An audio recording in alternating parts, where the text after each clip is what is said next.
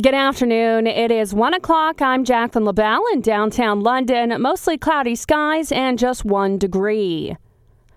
Ontario's Progressive Conservative government is set to table its first budget later this afternoon.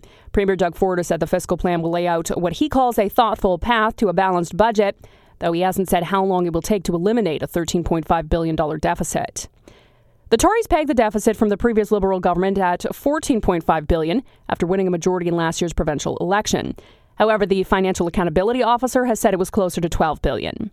The $1 billion reduction so far in the deficit is largely due to higher sales and corporate income tax revenues, Ontario's third quarter finances indicate. Opposition politicians have accused the Tories of inflating the deficit so they can justify cuts to programs and services. Treasury Board President Peter Bethlenfalvy has said he would like to cut waste and the $12.5 billion a year the province spends on interest on its nearly $350 billion debt. Londoners will be asked to help those in need over the next week by supporting the London Food Bank. The 32nd annual Spring Food Drive is set to run from tomorrow to Easter Monday. That's April 22nd. Donation collection bags will be available at grocery stores starting tomorrow. They'll also be inserted into the April 18th edition of the London Free Press. A kickoff event was held this morning. Meanwhile, researchers at Western University hope findings from a new study on food waste will help Canadians scale back the amount they toss each week. The study surveyed 1,300 London households and found they threw out food at an average of 4.7 times the previous week. That worked out to about 5.8 portions of food. Per year, it worked out to about $600 worth of food tossed in the garbage. Researchers say most often people say they bought or prepared more food than they could eat before it spoiled. Julian Assange's lawyer says the WikiLeaks founder will fight his extradition to the United States. Assange was arrested at the Ecuadorian embassy today, where he took asylum in 2012 while facing extradition to Sweden. His lawyer, Jennifer Robin, says the extradition request is a bad sign for journalism. This sets a dangerous precedent for all media organisations and journalists in Europe and elsewhere around the world. This precedent means that any journalist can be extradited for prosecution in the United States for having published truthful information about the United States. Robinson suggested Assange had long said he would be arrested if Ecuador expelled him from its embassy. It was a defeat in Parliament this morning for former Liberal Cabinet Minister Jane Philpott and her supporters. Speaker Jeff Reagan ruled the Prime Minister did not violate Philpott's parliamentary privileges when he decided last week she would no longer be allowed to sit as a Liberal MP. He told the House he has no role in deciding how caucuses conduct themselves. The federal Liberals are using their omnibus budget bill delivered to the Commons this week to legislate a so-called right to housing, complete with requirements on future governments not to drop the concept. The bill sets into law rules about the Liberals' 10-year national housing strategy, valued at over $40 billion.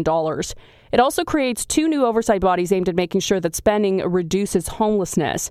Characterizing housing as a human right is meant to provide recourse to anyone wrongfully denied a home for ethnic, religious, or gender identity reasons. You're listening to 980 CFPL.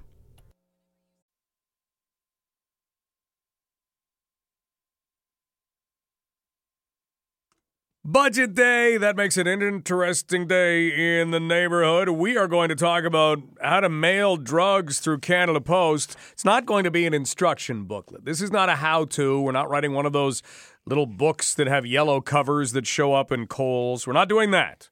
But we are going to look at the issue that exists. You've got people who say, yeah, I get my drugs online. Oh, you buy them from the government? No. We'll buy them from the government. Prices are too high. Have you seen the latest StatsCan thing? We've already seen increases in the prices of marijuana.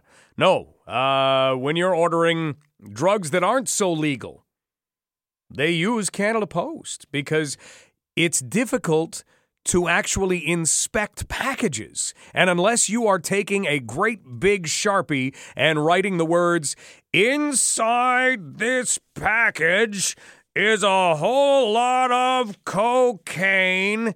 Keep your hands off, not your stuff," then there's really no real reason for anybody to open it up. Canada Post can't do it. They're not in the business of policing. It can be difficult for police to know that a package exists that could be suspicious when in actuality, it's not all that suspicious. Because it could just be a little letter Here's a little envelope. Doesn't say anything on it. Doesn't smell. I don't know. Looks fine to me. Off it goes. So we, in a way, have very archaic laws when it comes to mail transfer. And we're going to talk about that in about an hour from now. And we'll get kind of all the perspectives rolled into one, if we can. We are also going to be talking about the latest numbers on wasting food. We know in London we do some things very, very well, but we waste food, and that's one of them. We are really, really good at wasting food, and that's bad. And the new numbers are even worse than the old numbers. So we'll look at the old numbers, then we'll talk about the new numbers, and we'll try and figure out why we're headed in the wrong direction around here. Western University is helping us out with some of those numbers, and Dr. Paul Vanderwerf is going to be a guest on the show, and he is always really fascinating to talk to. If you haven't heard from him, we're going to do that. Tomorrow on the show, I want to draw your attention to this. Do you realize that a former London resident who now lives in Grand Rapids, Michigan, is going to be on Wheel of Fortune? I know it sounds different when they say it on the TV, but that's what's going to be happening. She's going to be on Tuesday, Colleen Keel. And we're going to be able to speak with Colleen about how exactly you get onto Wheel of Fortune. Before you go thinking, well, I'll just apply. Yeah, you have to be living in the United States or married to an American-born individual, or perhaps be an American. So we can't do it. And have they ever tried Canadian Wheel of Fortune? I don't. If you didn't have Pat and Vanna, this is kind of one of those things about those game shows. You know, look at what happened to The Price is Right when Bob Barker left. I know people drew themselves to Drew Carey, and Wayne Brady is a fantastically funny guy. It's not the same. No, have your pet spayed or neutered. We need to hear that. It's not the same. Price is Right's gone downhill, right? I think so. I'd have to look at the ratings. But what will happen to Wheel of Fortune when Pat and Vanna aren't there? Well, Colleen got a chance to meet Vanna. We'll meet Colleen tomorrow on the show, but we'll play you a little bit of her audition today just to show you what it does take to get to Wheel of Fortune. How astronomical are the numbers? They are astronomical. 600 contestants out of 1 million entries per year. So, like 1 in a million? No, 600 in 1 million, but it's still pretty long odds that you would actually get accepted. So Colleen is going to be on the show tomorrow, and we'll talk with her. London Knights and Guelph Storm will play a game tomorrow, and no, this is not because the London Knights wanted to come back and win the series at home. This is not because a Game 5 brings another home crowd. That's not what this is. Guelph Storm are a good team. And they beat the London Knights last night. Couple deflections. Nick Suzuki, who's from London, used to tear it up as a junior Knight. Used to tear it up as a member of the Owen Sound Attack. He had a goal and 2 assists for Guelph. So Guelph was full marks last night. Knights played a great third period. I don't think there's anything to look at and go, whoa, Guelph's won one game. What are we sharing here? See, you guys win the first 3 games, and then we'll win the next 3 games, and then we'll just have a 1-game playoff to see who. No, that's not what this is. So the Knights know, though, that you can't give the opposing team 2 wins. Then they really start to get rolling. And Guelph's the kind of team, as we talked about yesterday with Devin Peacock on London Live, that if you allow them to feel good about themselves, they'll continue to feel good about themselves. They kind of get this confidence. So you don't want that to happen. It doesn't happen with 1 win, especially when you're trailing in a series 3-0. The Knights know that tomorrow night becomes a really important game for them. We'll have tickets to give away to that game. We are going to lead off the show, though, talking about our cashless society, or what is becoming our cashless society. This is something that I always get a little bit concerned about as a parent. You parenting or grandparenting in any way right now? You know, one thing that we learned the value of as youngsters growing up, way back in time, the value of $1. You know, you could take $1, and it was paper back then, or you could take a $2 bill, because those existed back then, and you could go to a corner store and you could get some Dino eggs and some chews, and you knew exactly how much money you had. And if you had $1, you maybe got chews were 10 cents. Remember the ones that were sour, but then after a while they stopped being sour? I don't know how that happened. I don't think that's necessarily the greatest thing that we were putting in our mouths. And it almost looked like people had found chews that had been chewed up on the ground, took old pieces of them, and then stuck them together. Remember that? And made new chews. Hey, is that one round enough yet? Yeah, it looks fine. And maybe that's why they tasted sour to begin with. After a while, though, they tasted good. They were 10 cents. Chips at times. What were we paying for chips? Remember when chips went up to like 45 cents? There was a revolt. That's horrible. The Hostess guys were, it's 45 cents. This is awful. And then it was 55 and 65. I don't think you can buy a small bag of chips for less than a toonie now. My point is, we knew the value of $1. You knew that when you brought a physical dollar in and you handed it over, you could actually save yourself money by maybe only buying 2 packs of chews and a bag of chips. You'd get some change. You threw that into your allowance, which was $1. At the end of the week, you could buy even more stuff the next week. And that's kind of what it was. Now, what are kids being taught in terms of spending money? How much is that? That's $93.42. Okay. Boop. All right, off we go. That's not great, because yes, there can be, I guess, caveats to it. If you have a child and they have their own bank account, what do you have to be to get a bank account? 13?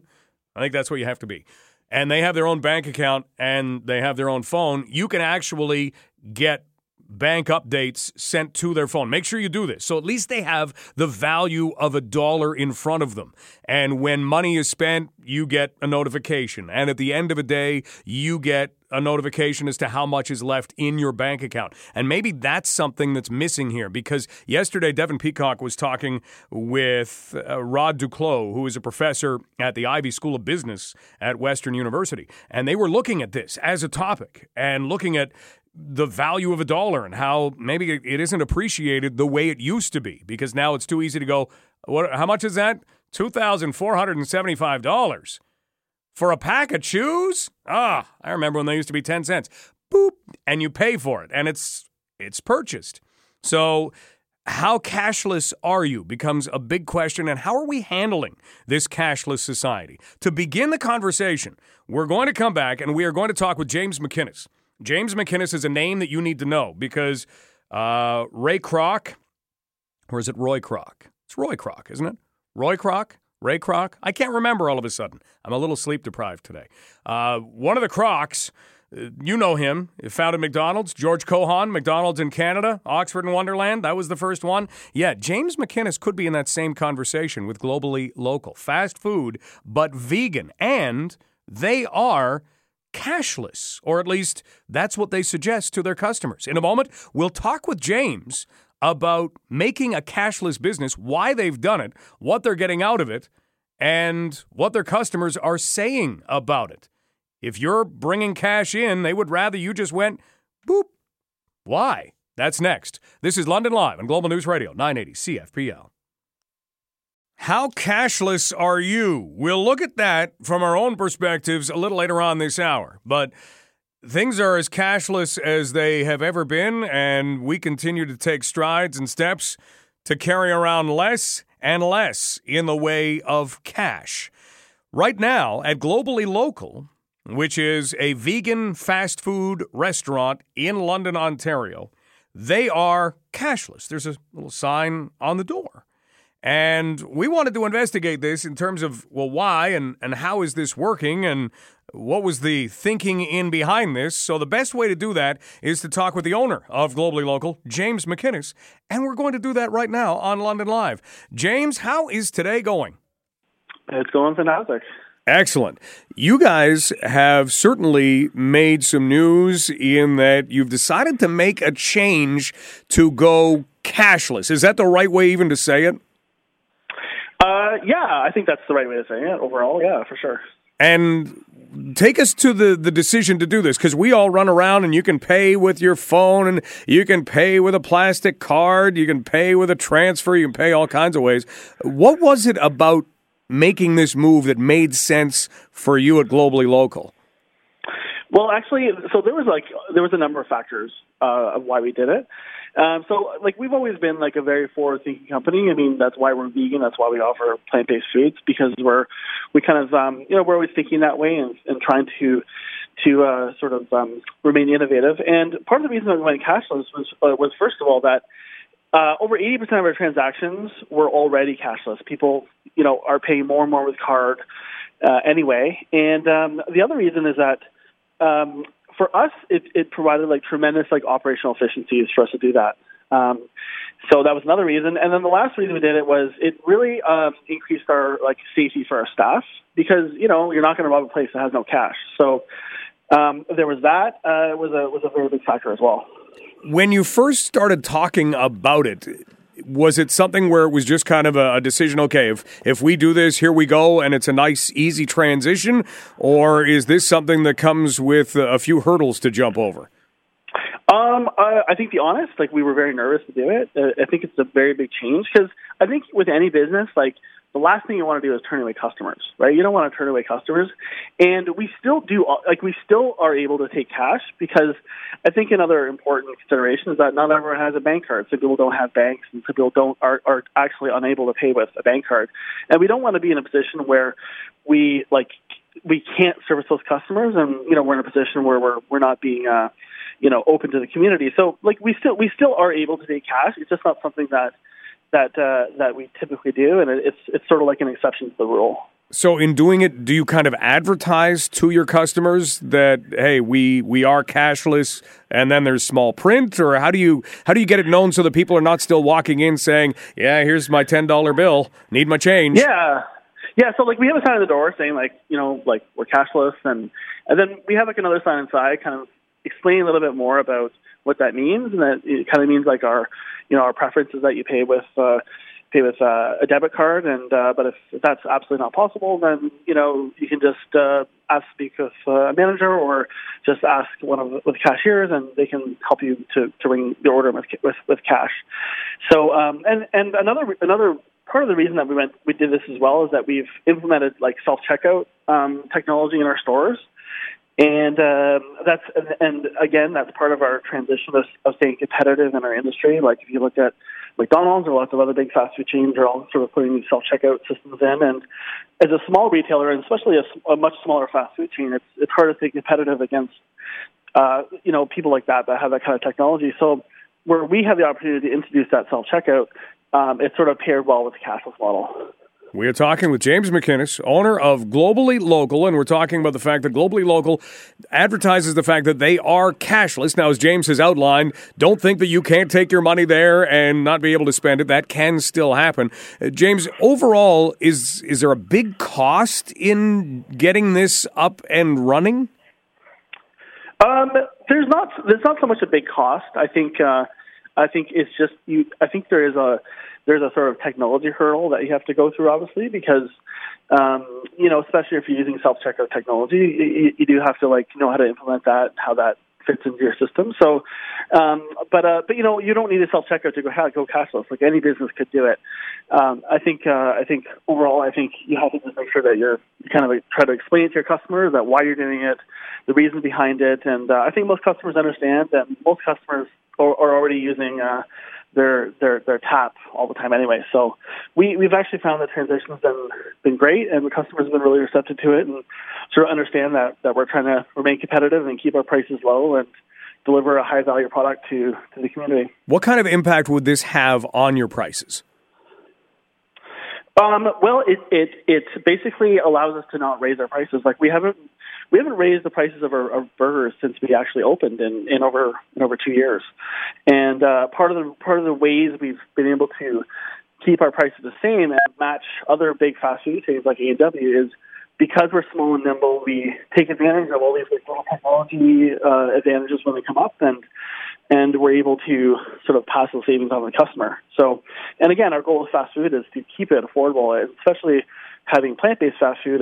For us, it's really important that people don't have that kind of price barrier. So we're always trying to keep prices as low as we can, and going cashless and making our business more efficient just helps us keep our prices low, even though things like labor have gone up a lot. As you know, the minimum wage went up quite a bit last year, and we were able to for the most part, not raise our prices. Wow, because that was a huge concern for people who are exactly in the same kind of thing that you are in, where you are employing individuals, or you are running a business, and you have to pay them more, and that usually translates to the customer, the consumer. You've been able to avoid that based on technology, you would say? Absolutely, yeah. So based on technology, based on we make all of our own food, so we have a manufacturing facility here in London, and so we were able to take advantage of economies of scale through that as well. So it's all these sort of techniques, I think, as a small business to stay competitive, and I think the answer is typically a technology solution. So businesses that are receptive to that, I think, can stay competitive, and they don't have to raise their prices just because their costs go up. There's other ways of cutting costs in your business, right? So, and we're happy that we're able to, I think, achieve success that way. James McInnes joining us, owner of Globally Local, where cashless is preferred. Again, if you do want to use cash, it's still a possibility. Would you have days that go by, James, where no one would come in using actual physical currency? Absolutely, yeah, all the time. We have to this day, very small percentage of our transactions are cash in a given day. Many days will go with no cash transactions at all. So it's amazing, actually, and I know that this is happening in bigger cities like Toronto and Chicago, and there are some businesses that are doing that. But I think in London we're probably one of the first. Would there be any complaints from customers at all, or what kind of reaction are you hearing from them? You mentioned it was positive for the most part. What are they saying? Well, I think if sometimes customers will see the sign and be like, well, they'll sometimes won't give us the opportunity to kind of like explain a little bit more that we can't take cash, and sometimes maybe and again, I think that's a matter of us to kind of making the communication better with customers, because for customers that don't have electronic means, then you don't want to turn them off. So I think the most important thing is to have a good communication with your customers and make sure they understand that they can still pay the cash if they need to.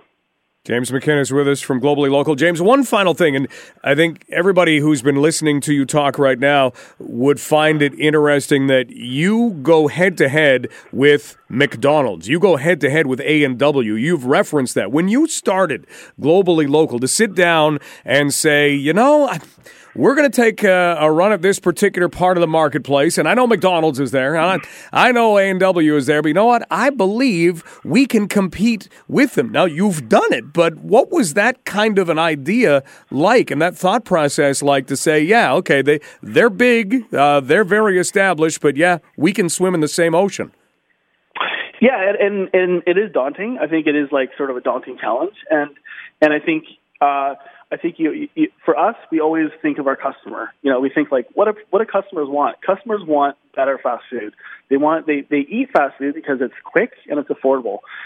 So for us, going with a plant-based, obviously business model was an ethical choice, but also it's a business choice. We can produce our food at a more cost-effective rate than using animal-based products, and we are able to pass that savings on to the customer and compete. And I think that's the bottom line is, like, that's part of being an innovative company, and I think that's part of just who we are. So then what are your plans for the future for Globally Local? Give us big picture in this. Well, actually, we are franchising. So we are planning to open 80 locations in the next 3 years.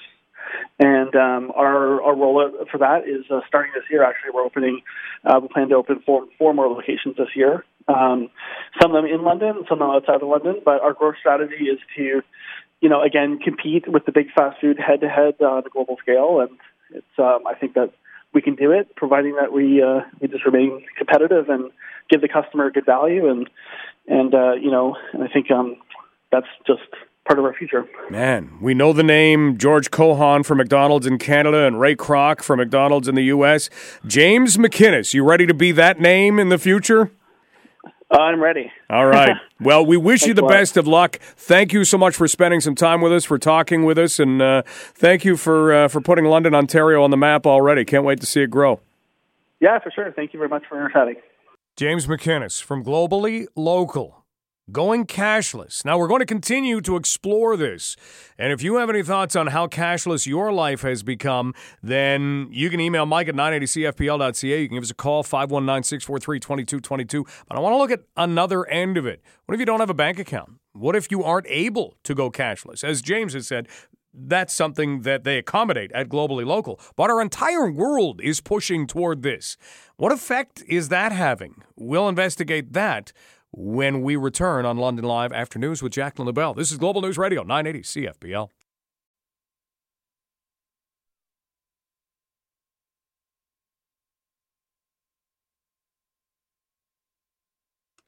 How cashless are you? We just spoke with James McInnes from Globally Local, and they have done their best to go cashless. It is helping their bottom line, and that's what it amounts to. Now, it means that they do have self-checkout.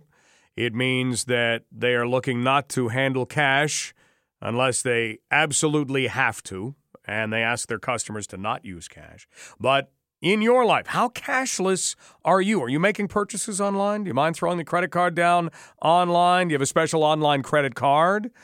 There are other ways that you can be cashless. Now you can pay from your phone. Is that once you start doing it, it just happens all over the place. Loading up a Tim's card is a cashless society. That's exactly what that is. So how cashless are you becoming? 519-643-2222. That's 519-643-2222. You can email Mike at 980cfpl.ca.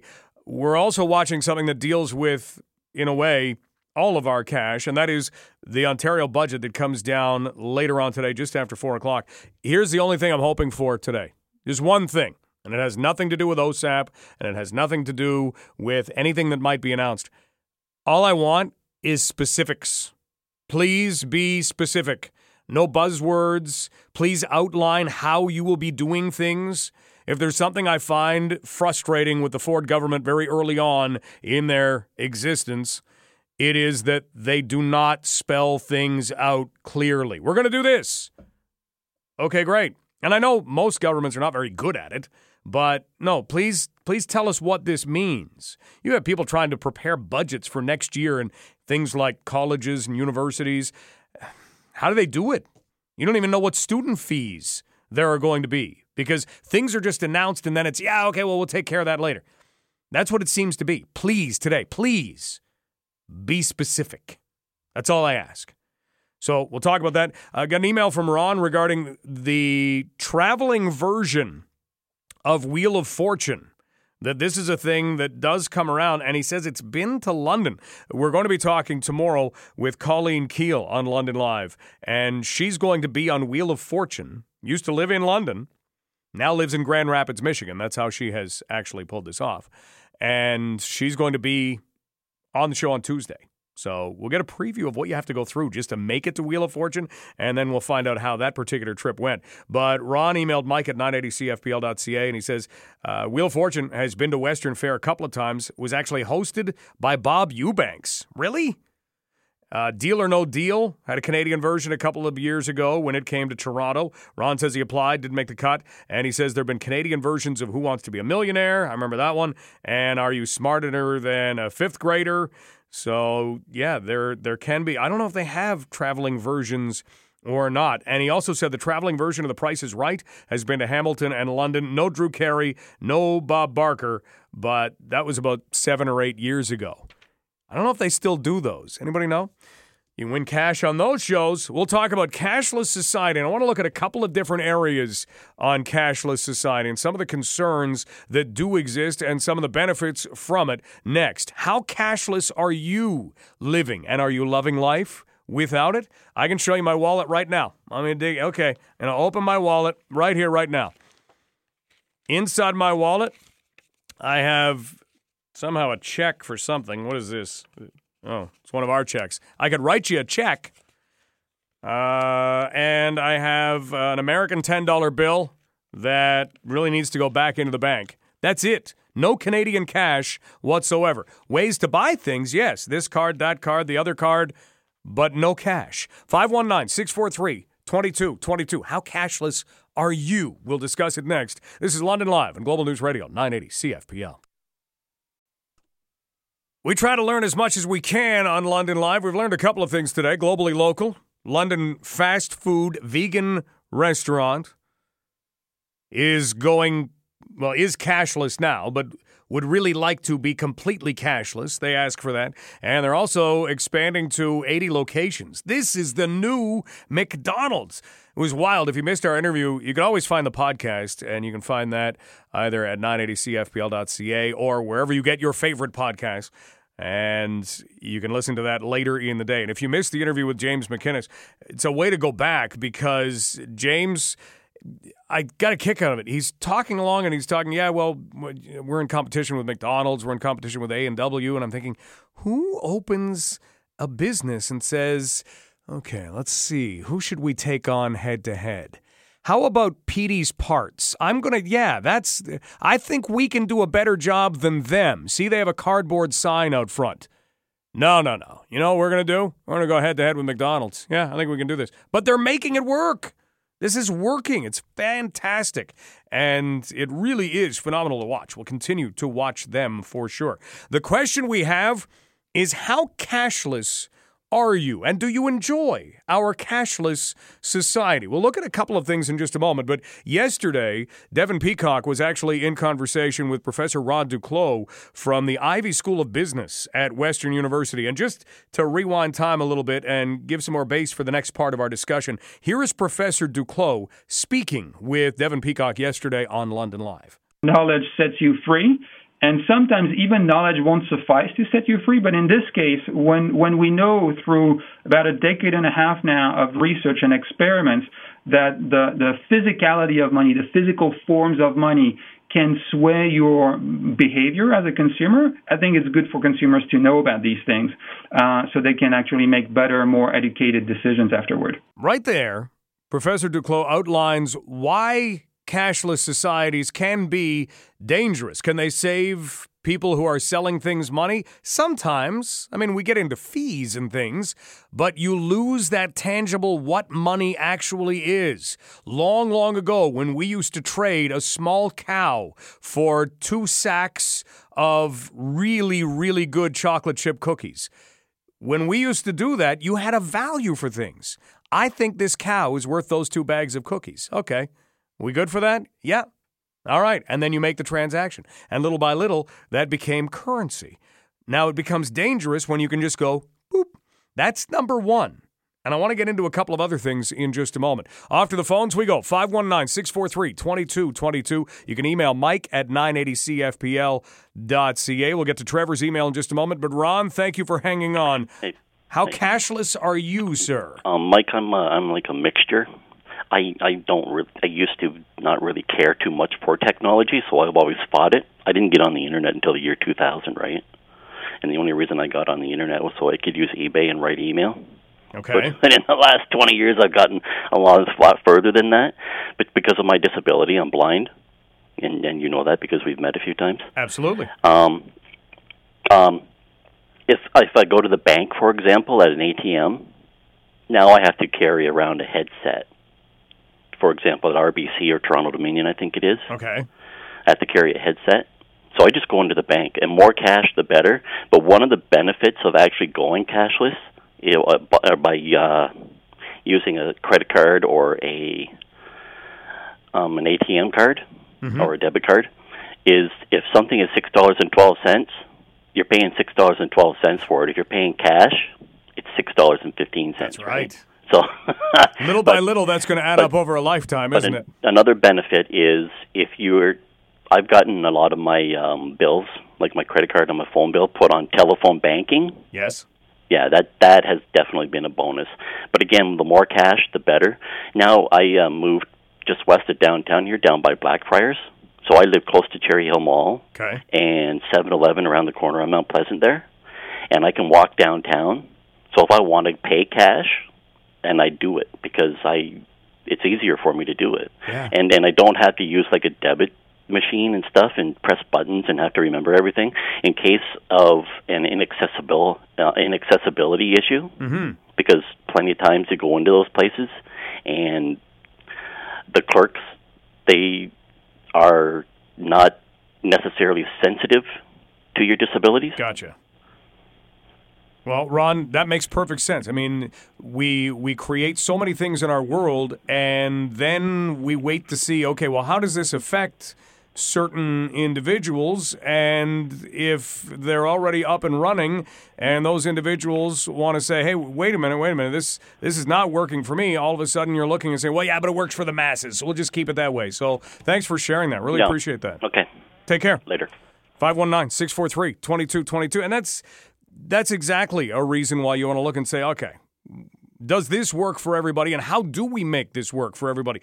Got an email from Trevor, and this is interesting too, because there is something that we need to distinguish, because one of the right-away arguments in terms of cashless society always goes to, well, wait a minute, there are individuals who do not have bank accounts, who live paycheck to paycheck, who are really, really working hard just to get by.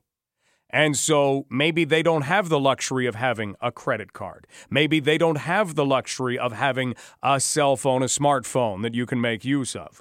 So wait a minute, there's that. Now, Trevor makes an even a very good point here. He says, look, I'm financially secure, paid off house, income properties, 2 luxury SUVs, retired at 49, except for handling the properties. And he says, I only pay cash. And here's the story behind this. Trevor says, I was the victim of a fairly large sum of money evaporating from my account. After lawyers got involved, I got my money back and researched online banking and cards, etc. I now use a bank book to access my account. My wife and I share a single credit card only used when absolutely necessary. Won't be going to a business who thinks I have financial problems because I pay cash. This I can assure you. Trevor, thank you for that. 519-643-2222, because there's the other angle on this. Not only do you have individuals who maybe cannot afford to have certain things needed for a cashless society, there are those who will look and say, yeah, all right, you can have all your stuff. I'm not interested in everybody knowing every transaction. I'm not interested in laying out my numbers that somebody can find. How many times do we hear the word breach? Oh, look, this company's had a breach. Oh, look, this company's had a breach. And I don't mean to sound off alarms here, but this is legitimate stuff. We have digital doubles out there.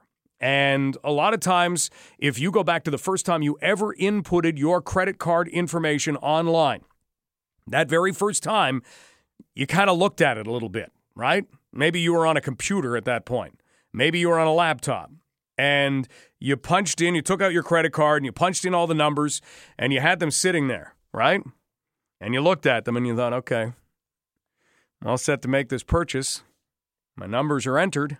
They're right. Do I want to put this out there? All of us went through it. You looked at it again, and ultimately you hit boop, and off it went. And then you went, wow, that was easy. And maybe you've been shopping that way, and you've never had a problem. And you think, wow, problems don't happen. Problems do happen. I mean, it took Trevor 5 minutes to respond and say, yeah, you want to see what I went through? Here's what I went through. And they do happen. So we all run that risk in a cashless society. All of your transactions are being mapped. All the data is being used. And, hey, we live in a society, in a world where data is being collected. They started putting up cell towers in third world countries, not for cell phones. They could care less whether someone was actually using those cell towers to call someone else and say, hey, what's going on? You having a good day? Yeah. Okay, I'll see you later. They didn't want that. What were they doing? Tracking movement. They wanted to see how people moved. And that was the way to do it. Cell phone in your pocket, you get your movement tracked. So in this day and age, we have the ability to do all of this, but there are pitfalls. There are risks. How concerned do you become about those? Well, I think it depends how closely you've had this hit your world. You know, look at Trevor. Trevor is doing phenomenally well, but chooses to be as cash-filled as possible. Let's make sure that we're making those transactions. And a lot of times, if you talk to somebody, and the Ontario government is tabling their budget today, when you talk to somebody who is trying to save money, one of the best things that they will tell you they can do is have that money in their hands. Is go to the bank and say, all right, I've given myself a fun money allowance this weekend of $45. So I'm taking out $45, and that's what I've got in my hands. And when that's done, I don't go back and say, well, it's just this once. I'll just take out another 20. It's just this one time. Because that's not how you save money in the end. And that's, I think, the biggest issue in all of this. Yes, there is a risk factor. Yes, there are going to be people who are not able to use cashless societies because of either not having the tools like a smartphone or not having a bank account. Ron made a fantastic argument about anyone who might have a physical disability and how maybe that doesn't transition very well in terms of what you have to do in order to make payment. So that's a great argument. But ultimately, it comes down to our understanding of money. And I worry for the next generation a little bit. If you have somebody who has a bank account, make sure they are seeing what's in that bank account on a regular basis, daily basis. So at least they have that number. This is what's there. This is what's coming in. They need that. All right, one more thought on this. And Bob, that goes to you. How are you? Hey, Mike, I'm good. Yourself? Good, thanks. Say, the point you made there, your other caller, you get tracked everywhere you go when you use a card, and that's what I shy away from that. I carry cash all the time. I'll pay cash if I can for everything that I buy, period. So I got money in my wallet all the time, and that's how I deal with things. But, I think this cashless society really, in a sense, strips people of their wealth, because now you're getting down to ones and zeros in a bank account with at least a fiat currency, which is probably going to fail somewhere along the line anywhere, because they always do, sooner or later. At least you have something tangible in your hand, right? Now, even further than that, like if go back in history when the continental dollar in America during the American Revolution, right, it just dissolved, and it left us with the money, the American currency we have now. That dollar in America has been the fiat currency of the world since 1913. And it's going to fail one day, because historically every fiat currency does. When you get right down to it, the only wealth one has is like land or diamonds, because when you lose, if our currency was to crash, you could take silver and gold or anything of value like that and go around anywhere in the world and buy goods and buy food and carry on, right? Absolutely. All the money has to be tied to something, and a lot of times you get commodities, and commodities aren't changing. Mark Twain said it, buy land. They're not making any more of it. Bob, great point. Got to run for news. Thanks so much for the call. Hey, Mike, one more thing there. Yeah. Don't forget to cheer on the Bruins tonight there, eh? I know more Leafs than I know Bruins, and I usually cheer for the guys that I know. So I'm on the Leaf bandwagon this time around, but you and I will chat throughout this series, I'm sure. All right, then. You enjoy your Bruins. I will, sir. Take care. 519-643-2222. Let's take a break. Couple of other emails before we close out this topic entirely. You can email Mike at 980cfpl.ca. You can reach us at 519-643-2222. This is London Live on Global News Radio, 980 CFPL.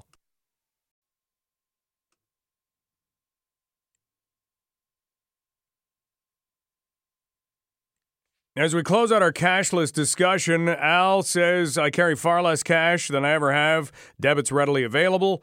He said, that said, telling customers they need to wait for a manager in order to pay cash is poor business practice. I'd be turned off. I understand smaller businesses not accepting credit cards because of the ridiculous merchant fees, but cash? And a great story from Rose that we'll share after news. We're also going to talk after news about sending drugs through the mail. It apparently happens a fair amount, and there's not much Canada Post or the police seem to be able to do about it. We'll have the story. This is London Live on Global News Radio, 980 CFPL.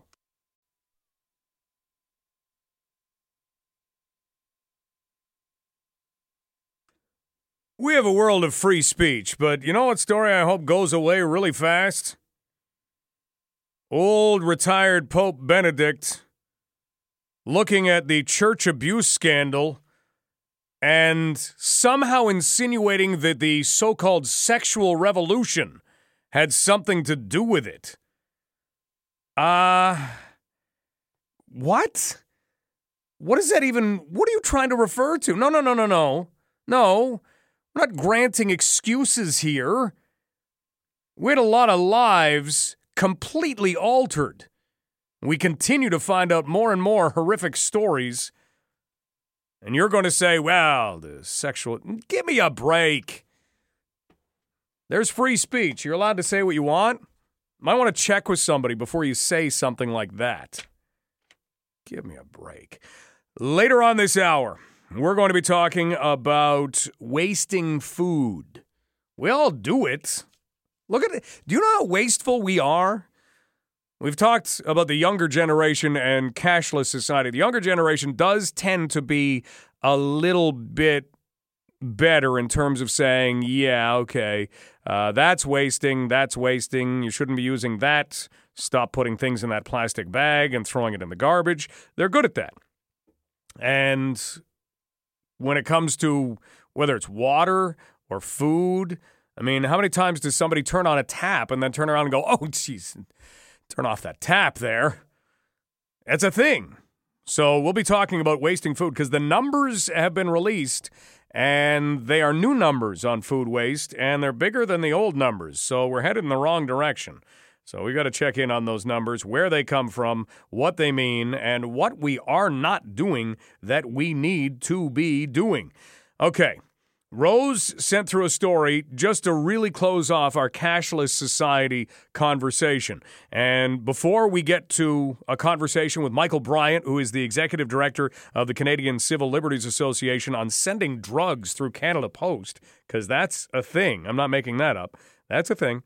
We're going to talk about just we'll tell you one story courtesy of Rose regarding cashless society. Rose emailed saying, 90% of the time, I carry cash. One credit card. Find that if I use a card or debit card, you don't see how quickly funds get depleted. That is so true. Learned a lesson in the fall. When I didn't have any money on me, driving on the highway, all of a sudden had a flat tire. I realized I didn't have a dime for anything. Luckily, I had a cell phone. The tow truck driver actually had to buy Rose her coffee because, again, no money. Never going to happen again. Always keep $5 in my car visor as an emergency fund. Does anybody have any tips on emergency funds? Because I've tried some emergency funds in different ways. You know, you leave $5 somewhere hidden in the car so nobody can see it and think, oh, $5 must mean there's 1,000. I'm going to break the window. But I spend that $5 and then the emergency fund is gone. I don't know how you get it back. You know, how do you remember to put a new $5 in there? Well, I spent the $5 on parking because I had to park. Oh, okay. Well, then I didn't have cash on me to replenish the $5. Does anybody have tips on that? I need tips. Let's look at drugs and Canada Post, because this, believe it or not, is something that maybe has our lawmakers in need of visiting the legislation. Maybe we need to take a look at what should be permissible and what isn't. There's a big catch-22 in terms of what a Canada Post worker can do and what a police officer can do when things are sent through the mail and become suspicious packages. We've all watched Border Guards or whatever those shows are, and people are trying to send crazy stuff across the border. That's kind of not entirely what we're talking about. We're dealing with stuff that is sent in Canada. We're dealing with stuff that is mailed from one place, received at another place, and a lot of times contains, well, not a lot of times, but can contain something illegal. And to help us spell out what is happening here, we are lucky enough to have with us Michael Bryant, who is the executive director of the Canadian Civil Liberties Association, as we look at drugs, Canada Post, and the police, and how everybody intertwines. Michael, thanks so much for joining us on London Live. My pleasure. Let's look at how much of an issue it can be to look at mail. It's always been such a private thing, and Canada Post has done a very good job handling our sensitive mail and sensitive packages that we're sending. But then we put drugs into this. What can you tell us about drugs and Canada Post? Right. So the way it works right now, and people are calling for changes. But the way it works right now is that Canada Post does what Canada Post you would expect them to do, which is deliver mail. They aren't an arm of the police. They aren't expected to inspect packages, although they have the authority to and can inspect packages. And I know that the Canada Postal Union has expressed concerns that they don't have the time to inspect packages. But there's a big difference between parcels, boxes, on the one hand, which they could inspect. They could say, "Wow, this looks actually like a bazooka, not like a like whatever it's pretending to be." So we can stop that. We can inspect that, and we can call the police. So you can inspect packages if there's something about their appearance that causes them concern. But letters is a whole other matter and a whole other issue. And I don't know whether the police are saying that fentanyl is being trafficked and transported through letters, and if so, as you can imagine, there's I know that fentanyl just requires a very tiny amount of the narcotic to cause its damage. I think the concern is with parcels and not with letters. And if you're importing it through letters, then there's a limit as to how much you can get into a letter-size envelope. So what's important for this conversation is to make a distinction between parcels on the one hand and letters on the other hand, because under the law, the letters are treated like conversations. They are private communications, and private communications are dealt with under the wiretap laws.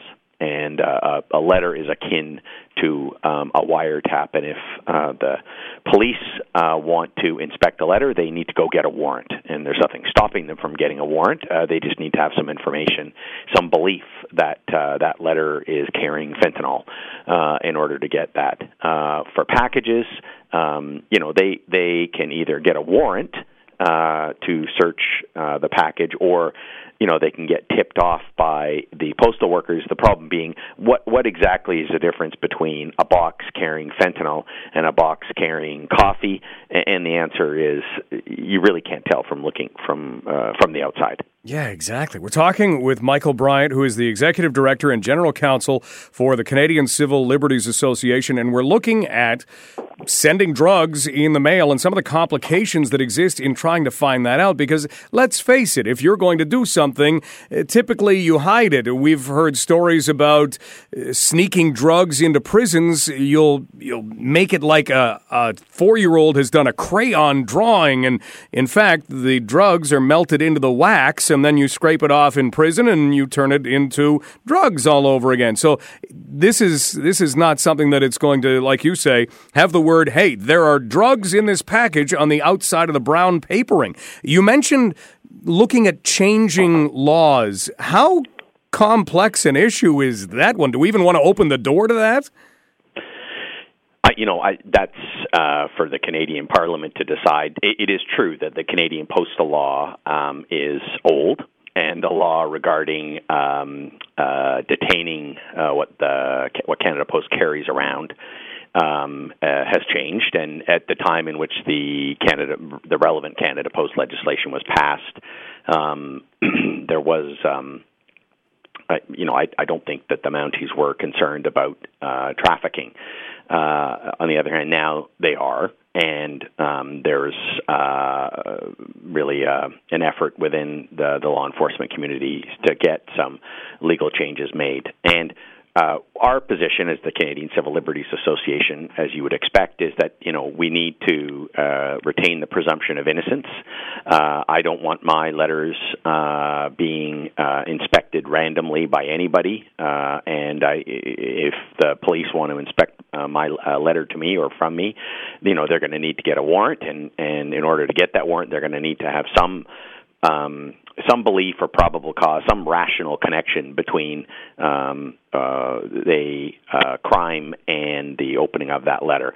So while we would oppose any shortcuts that law enforcement might be trying to craft through legislative changes on the one hand. On the other hand, this is getting merged with another issue, which is a labor management issue between Canada Post and their bosses. And the argument is basically you can't expect Canada Post workers who are delivering mail to also inspect the packages to a point where they are, the equivalent of dog sniffers. That's just not realistic. On the other hand, management is saying, we don't want to pick up a new expense and pay for something that we're not currently expected to pay for. And the Civil Liberties Association is here to say, wait a minute. We don't want Canada Post workers being agents of the police. Let the police do their work. Let the postal workers deliver the mail. And if the police need to get a warrant, they should go and get a warrant. And if there's some legislative obstacle to them getting a warrant, well, then that legislative change can be made. But that's not going to change the basic premise that, in order to inspect people's stuff, you need to have some probable cause, and that means you need to have a warrant. But of course, all of this assumes that the way to get at fentanyl addiction is to target the Canada Post. In fact, there are other ways to deal with addiction, which is with respect to which requires us to use the healthcare system, where you provide addiction treatment services for people, so that you tackle the addiction not by trying to deal with trafficking way down the line downstream.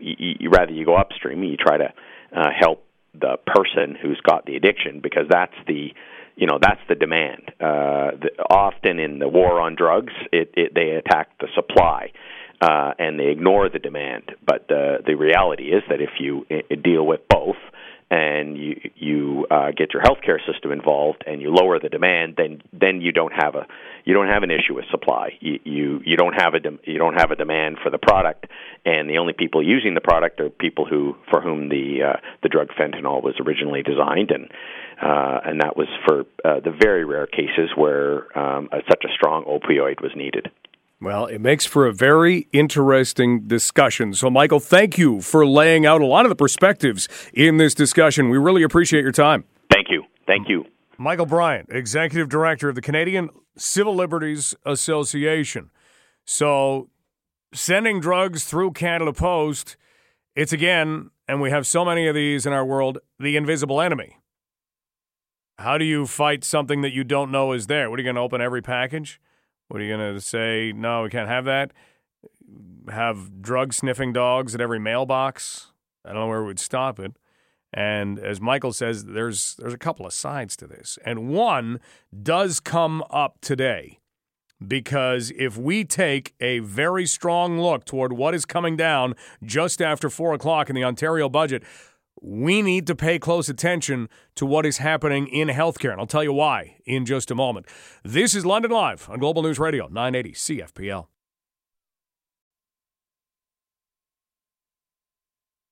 Okay, let's look at this topic just for a minute, and I'll tell you why it matters with relation to today's budget. We were talking with Michael Bryant, Executive Director of the Canadian Civil Liberties Association, about an issue that does exist, whereby you have people who are purchasing drugs essentially online, and then those drugs are being sent through Canada Post. And Canada Post does not really have the power to open up any package that, to use Michael's example, doesn't look like it has a bazooka in it. And unless the police are able to obtain a warrant and have reasonable cause to look at a package, again, it would have to look like it had a bazooka in it, or it would have to stay on the front. Shh, drugs inside. Don't touch. And that's not going to happen. So you have the issue where we've got a lot of transportation going on that maybe could be cracked down upon. Now, Michael looked at the legislation. He also looked at another part of this, and this is where today's budget comes in. He looked at the idea that instead of looking at all of the trafficking going on, and we're dealing with harder drugs here. This is not the mailing of marijuana back and forth. This is things like fentanyl. This is things like heroin. And if you've got that going back and forth, then you need to make sure you are addressing the other issue here. And the other issue is people who have become addicted to using things like heroin or listed as opioids. And we've got all kinds of experience here. And we've seen all of the numerical breakdowns by way of statistics. And we know that lives are being saved. And yet we know that overdoses are being spotted. But when we have safe injection sites, we have places where people can go and people can be monitored. And we know that that exists. Here's why it matters today. We've got a provincial government, and what is their mandate right now? It is to save money. And yes, you can point back at the Liberals. Please, if you love being a conservative, feel free. Point back at the Liberals. Go ahead. They screwed a lot of stuff up. Guaranteed. And something has to be done about it. But it shouldn't be done overnight. It can't be done overnight. And if we're going to look at a government that decides, okay, well, here's what we need to do. We need to save money in education. Here's how we're going to do it. We're going to eliminate librarians and guidance counselors in Toronto and who knows where else. We're going to cut 1,000 jobs. Who knows? When this first started, we're going to cut a lot more jobs. We'll see how this all works out in the end, but that's education. In healthcare, we're going to create the super agency, and we're going to put everything from cancer care to essentially the LINs and all of the other operational devices. We're going to put all of that under an umbrella, and that's going to save us some money. What's that going to do to care? We don't know. And what if we see, after 4 o'clock today, we see cuts to things that provide ways for, whether it's safe injection sites or whether it is programs aimed at prevention or programs aimed at rehabilitation. I mean, these are the kinds of things that if you are going to make cuts to healthcare, those things are all of a sudden on the table. Why? Well, because cutting doctors, no, can't do that. Cutting nurses, yeah, that's been tried, and it didn't go over very well at all. So you start cutting programs, or you start making changes to funding to programs, and we can take a little bit out of here, and a little bit out of here, and a little bit out of here, and we can save money. Now, that's the government's mandate. They've got to save money. Ontario is in a world of hurt when it comes to money.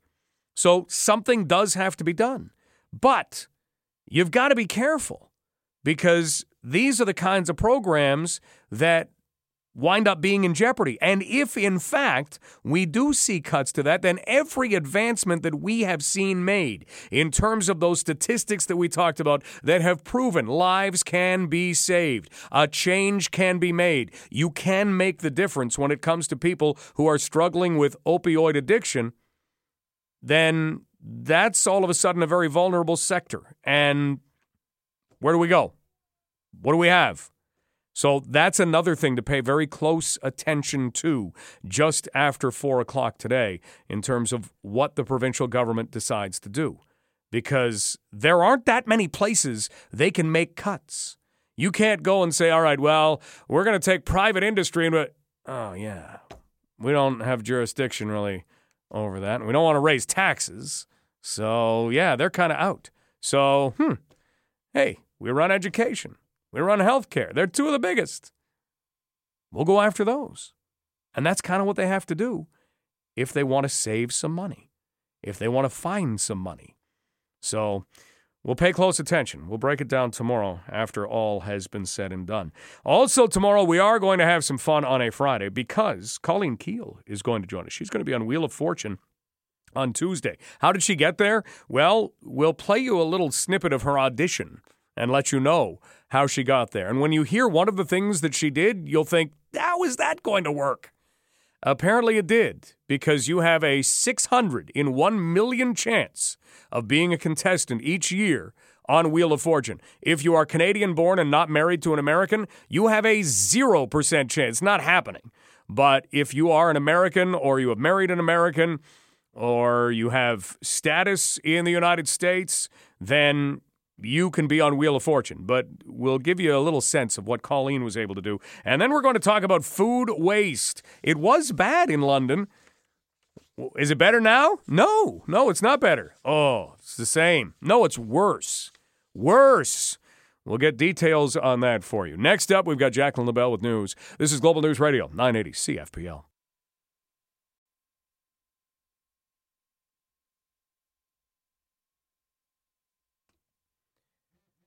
We've got Knights tickets to give away before the end of the show today.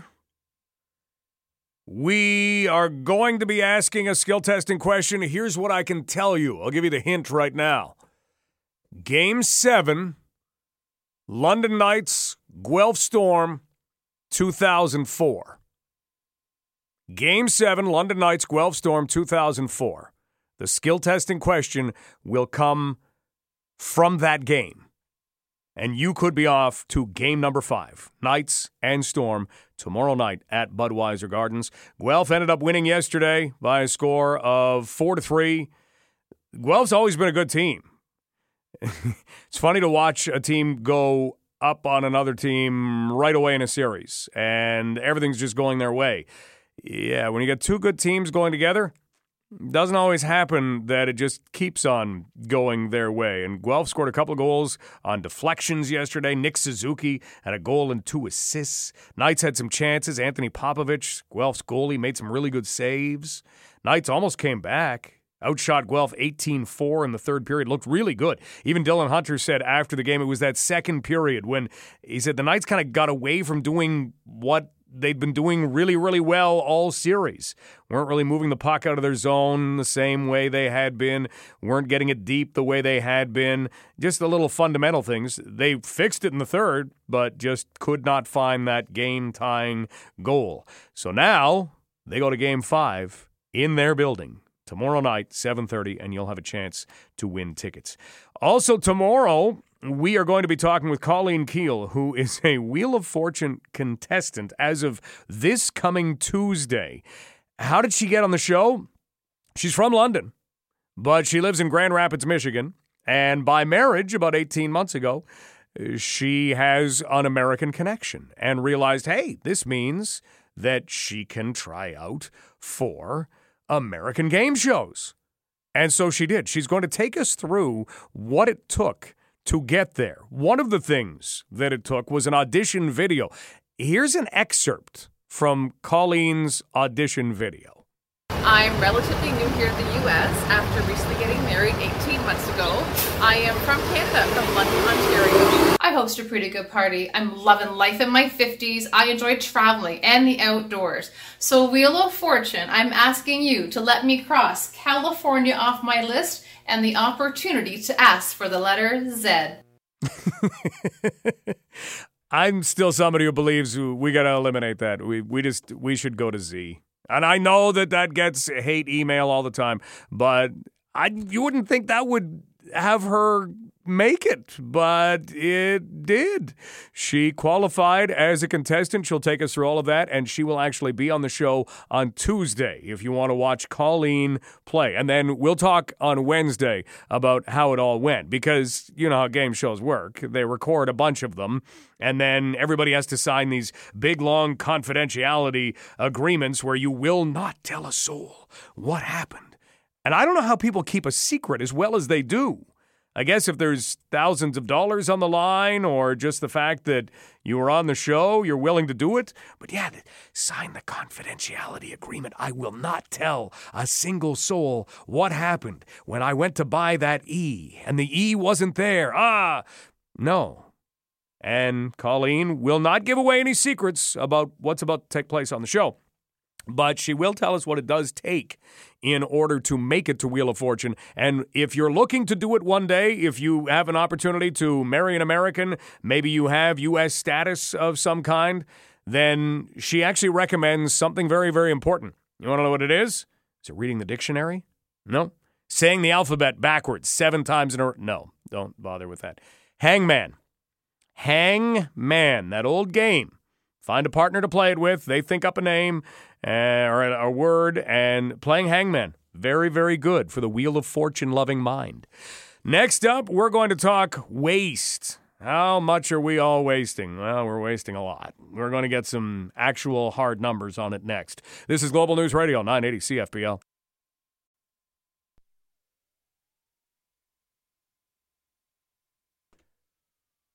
We are pretty lucky to live where we do, right? Why? Well, when you went to turn on the tap this morning, what came out of it? Unless something was wrong with your pipes, water came out of it. That makes us pretty lucky. Go to the grocery store on the weekend, pick up a couple things. Maybe stop by the drugstore on the way home, pick up some stuff. Yeah. A bag of milk. Had 3 bags in it. Pretty amazing. You come home and pair of scissors, you got milk. No tugging of udders of cows. Nope, just off to the store. Pick that up. And when we go to the grocery store, a lot of times we have hints, right? You're supposed to shop on a full stomach because that makes you less likely to buy a lot of things. Well, you can't help it sometimes. And even grocery stores now have kind of taken a page from a lot of the warehouse stores. And now instead of just buying 1 thing of orange juice, well, if you buy 3, they're actually 30 cents cheaper. So, whoa, 30 cents cheaper. I'm going to buy 3. And we buy 3. If you are ready to buy 1 cucumber, well, that would be $1.75. But for $2.25, you can get 3 cucumbers. Ooh, 3 cucumbers for hardly any more than 1 cucumber.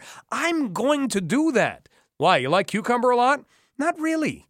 But 3. I get 3 for so much less. And that's kind of the hurdle that we face as we shop. And what does that do?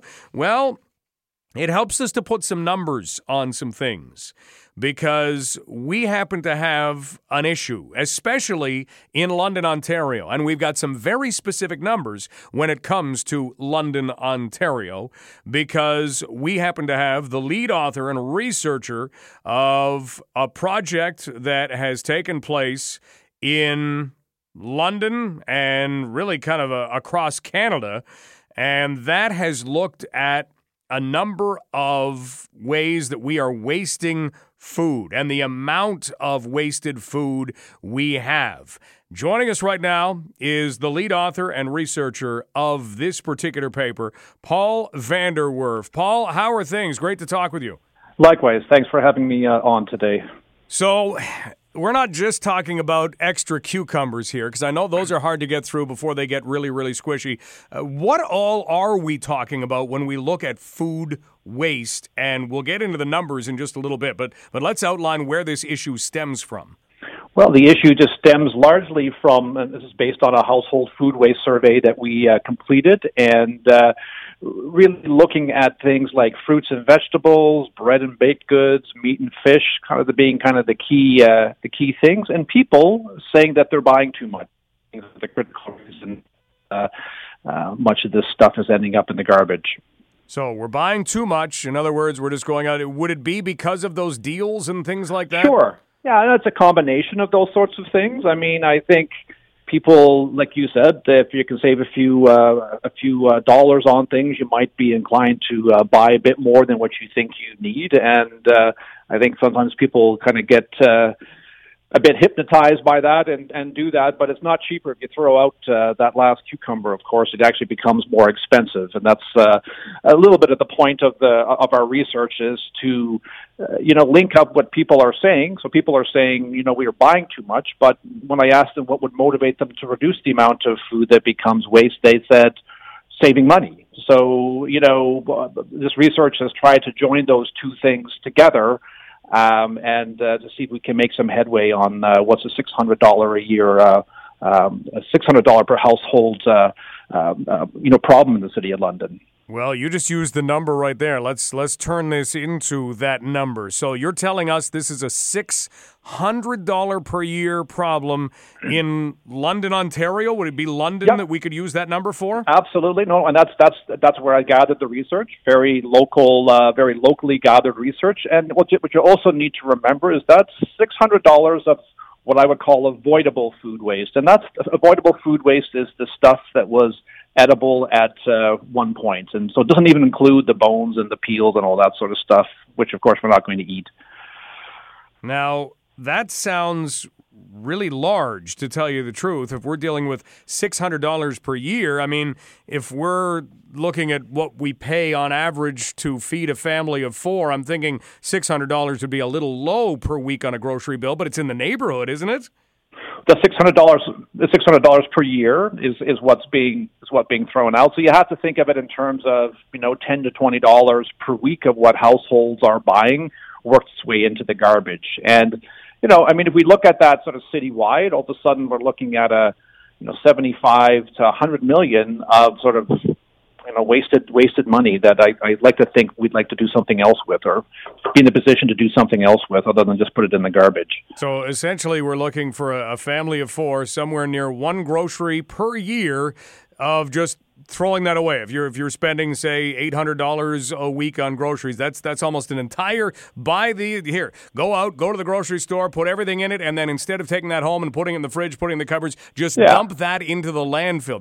That's kind of staggering, to tell you the truth. Well, it's a big number. But what I try to do is reduce it to something that people can relate to. I mean, we see even bigger numbers when we look at Canada. People say, it's a $31 billion a year problem, and that's a big number, but most of us, including myself, are not billionaires, so it doesn't really mean very much. But if I say, there's some things you can do to save $600 per year, well, that's a little bit more relatable, because that's the kind of money that we can relate to a little bit better. And so that's really what I try to do, and what we try to do at the HEAL Lab as part of the Department of Geography at Western University is to really understand what it is that people thought about food waste and why they were throwing out food waste and how much, to kind of give us some clues in terms of finding some solutions. Now, you have done a great job making that understandable for the rest of us. We're talking with Paul Vander Werf, environmental consultant and a project advisor with Western's Human Environments Analysis Laboratory, the HEAL Lab.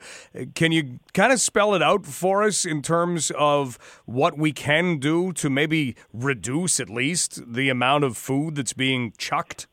Yeah, it's remarkably simple, actually, and it relates to some of the things you talked about in the preface to this segment. And really, it's about being a bit prepared before we go to the grocery store. What is it that we think we need? And it's fundamental as making a list before you go, kind of sticking to it. Don't be tempted by the things you don't need. It's only a deal if you need it, not if you don't. Understand how to better store the food once you've bought it. So you've spent all this money at the grocery store, and what are we going to do with it when we get home? So make sure we store it properly. Some basic cooking things. We don't all need to be Jamie Oliver, but we should at least have some rudimentary cooking skills. And if you don't like leftovers, which is a key thing that gets thrown out, then figure out how to not make them in the first place. And so really basic stuff, and it's really about reminding people of some of these very sort of basic things that they would have done in the past, and just sort of reminding them of the impact of not doing them.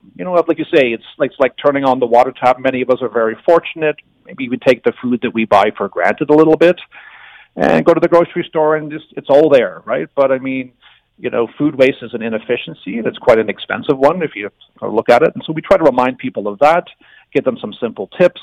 Those tips are still available, foodwaste.ca. We've got a number of simple tips on there that kind of elaborate on what I just chatted about. We're talking with Dr. Paul Vander Werf from the HEAL Lab at Western University, and we are looking at food waste. And again, foodwaste.ca is a good place to go to get some tips? Absolutely. Yep. Okay. And is there any plan to take a look at the numbers that we have now and then repeat the process in a little while to see whether we've improved? Can we get a new report card? Because this one doesn't sound that great. Yeah. I mean, so there's ongoing research and ongoing research that we'll report on. So we have been researching some potential what we call interventions. So going into the household and developing a bit of a program to see if we can actually reduce that. So that work will be coming out a little bit, a bit later. So we have been doing some research to now that we know what the issue is and what the problem is and why people say they're wasting food, we've developed some, strategies that we hope will work, and we're testing those, and we'll be reporting on those. In due course. Look forward to it. Thanks so much for the time today. You're welcome. Thanks so much. That's Dr. Paul Vander Werf from Western's Human Environments Analysis Laboratory, the HEAL Lab. So a little reminder, we got to practice life. Sounds stupid, but you do. It's why teams practice all the time, because you kind of forget things, and you kind of let things slide. And whether it's taking care of our finances or taking care of our food, I think we need more practice. That's what these numbers say to me. Let's take a break. Up next, no practice. It'll be game on. We have Knights tickets to give away. And if you happen to know the answer to our skill testing question, you can be at game number 5 between the London Knights and the Guelph Storm tomorrow night. The hint that we threw out earlier, you won't have as much time to look it up. London Knights, Guelph Storm, Game 7 in 2004. This is Global News Radio, 980 CFPL. Tickets to give away to go and see the London Knights and the Guelph Storm tomorrow as we close out the show. 519-643-2222. We'll go back to the most famous Knights Storm series. Guelph actually won it back in 2004, but the London Knights that were on that team always credit that series for helping them to become the team of the century next year. What we need to know is, what was the score in Game 7 in that series between the Knights and the Storm, Western Conference Finals? What was the score in Game 7 of that 2004 series? 519-643-2222, and guesses will help subsequent guesses to get closer. 519-643-2222. John, you've got the first shot at this. What was the score? I'm going to say it was 4-3. 4-3. You are close. In fact, you've got one of the numbers absolutely right. One of the numbers is a little bit low. The number that's absolutely right is the 3. The other one is a little bit low. On we go. 519-643-2222. Martin.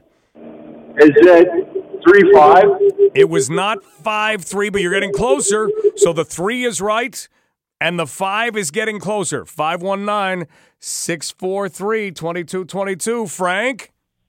6-3. 6-3 it was. Congratulations. You are off to see the London Knights and the Guelph Storm tomorrow. You can go, right? Yes, I can. Okay. Yep. Always have to check that. Frank, hang on. We'll get some information. We'll see you tomorrow night at the game. 6-3 was the final. Dennis Weidman had tied the game in the third period, and then Matt Ryan scored and made it 4-3. Guelph would add a couple of late ones, but that was the final, and Frank is off. Since then, since that series, we haven't seen the London Knights and the Guelph Storm play a series that has gone longer than 5 games. And they've played 5 other series, and now this one since then. The London Knights don't want Guelph to go to a 6th game against them this year either. Knights have a chance to close out the series tomorrow night at Budweiser Gardens.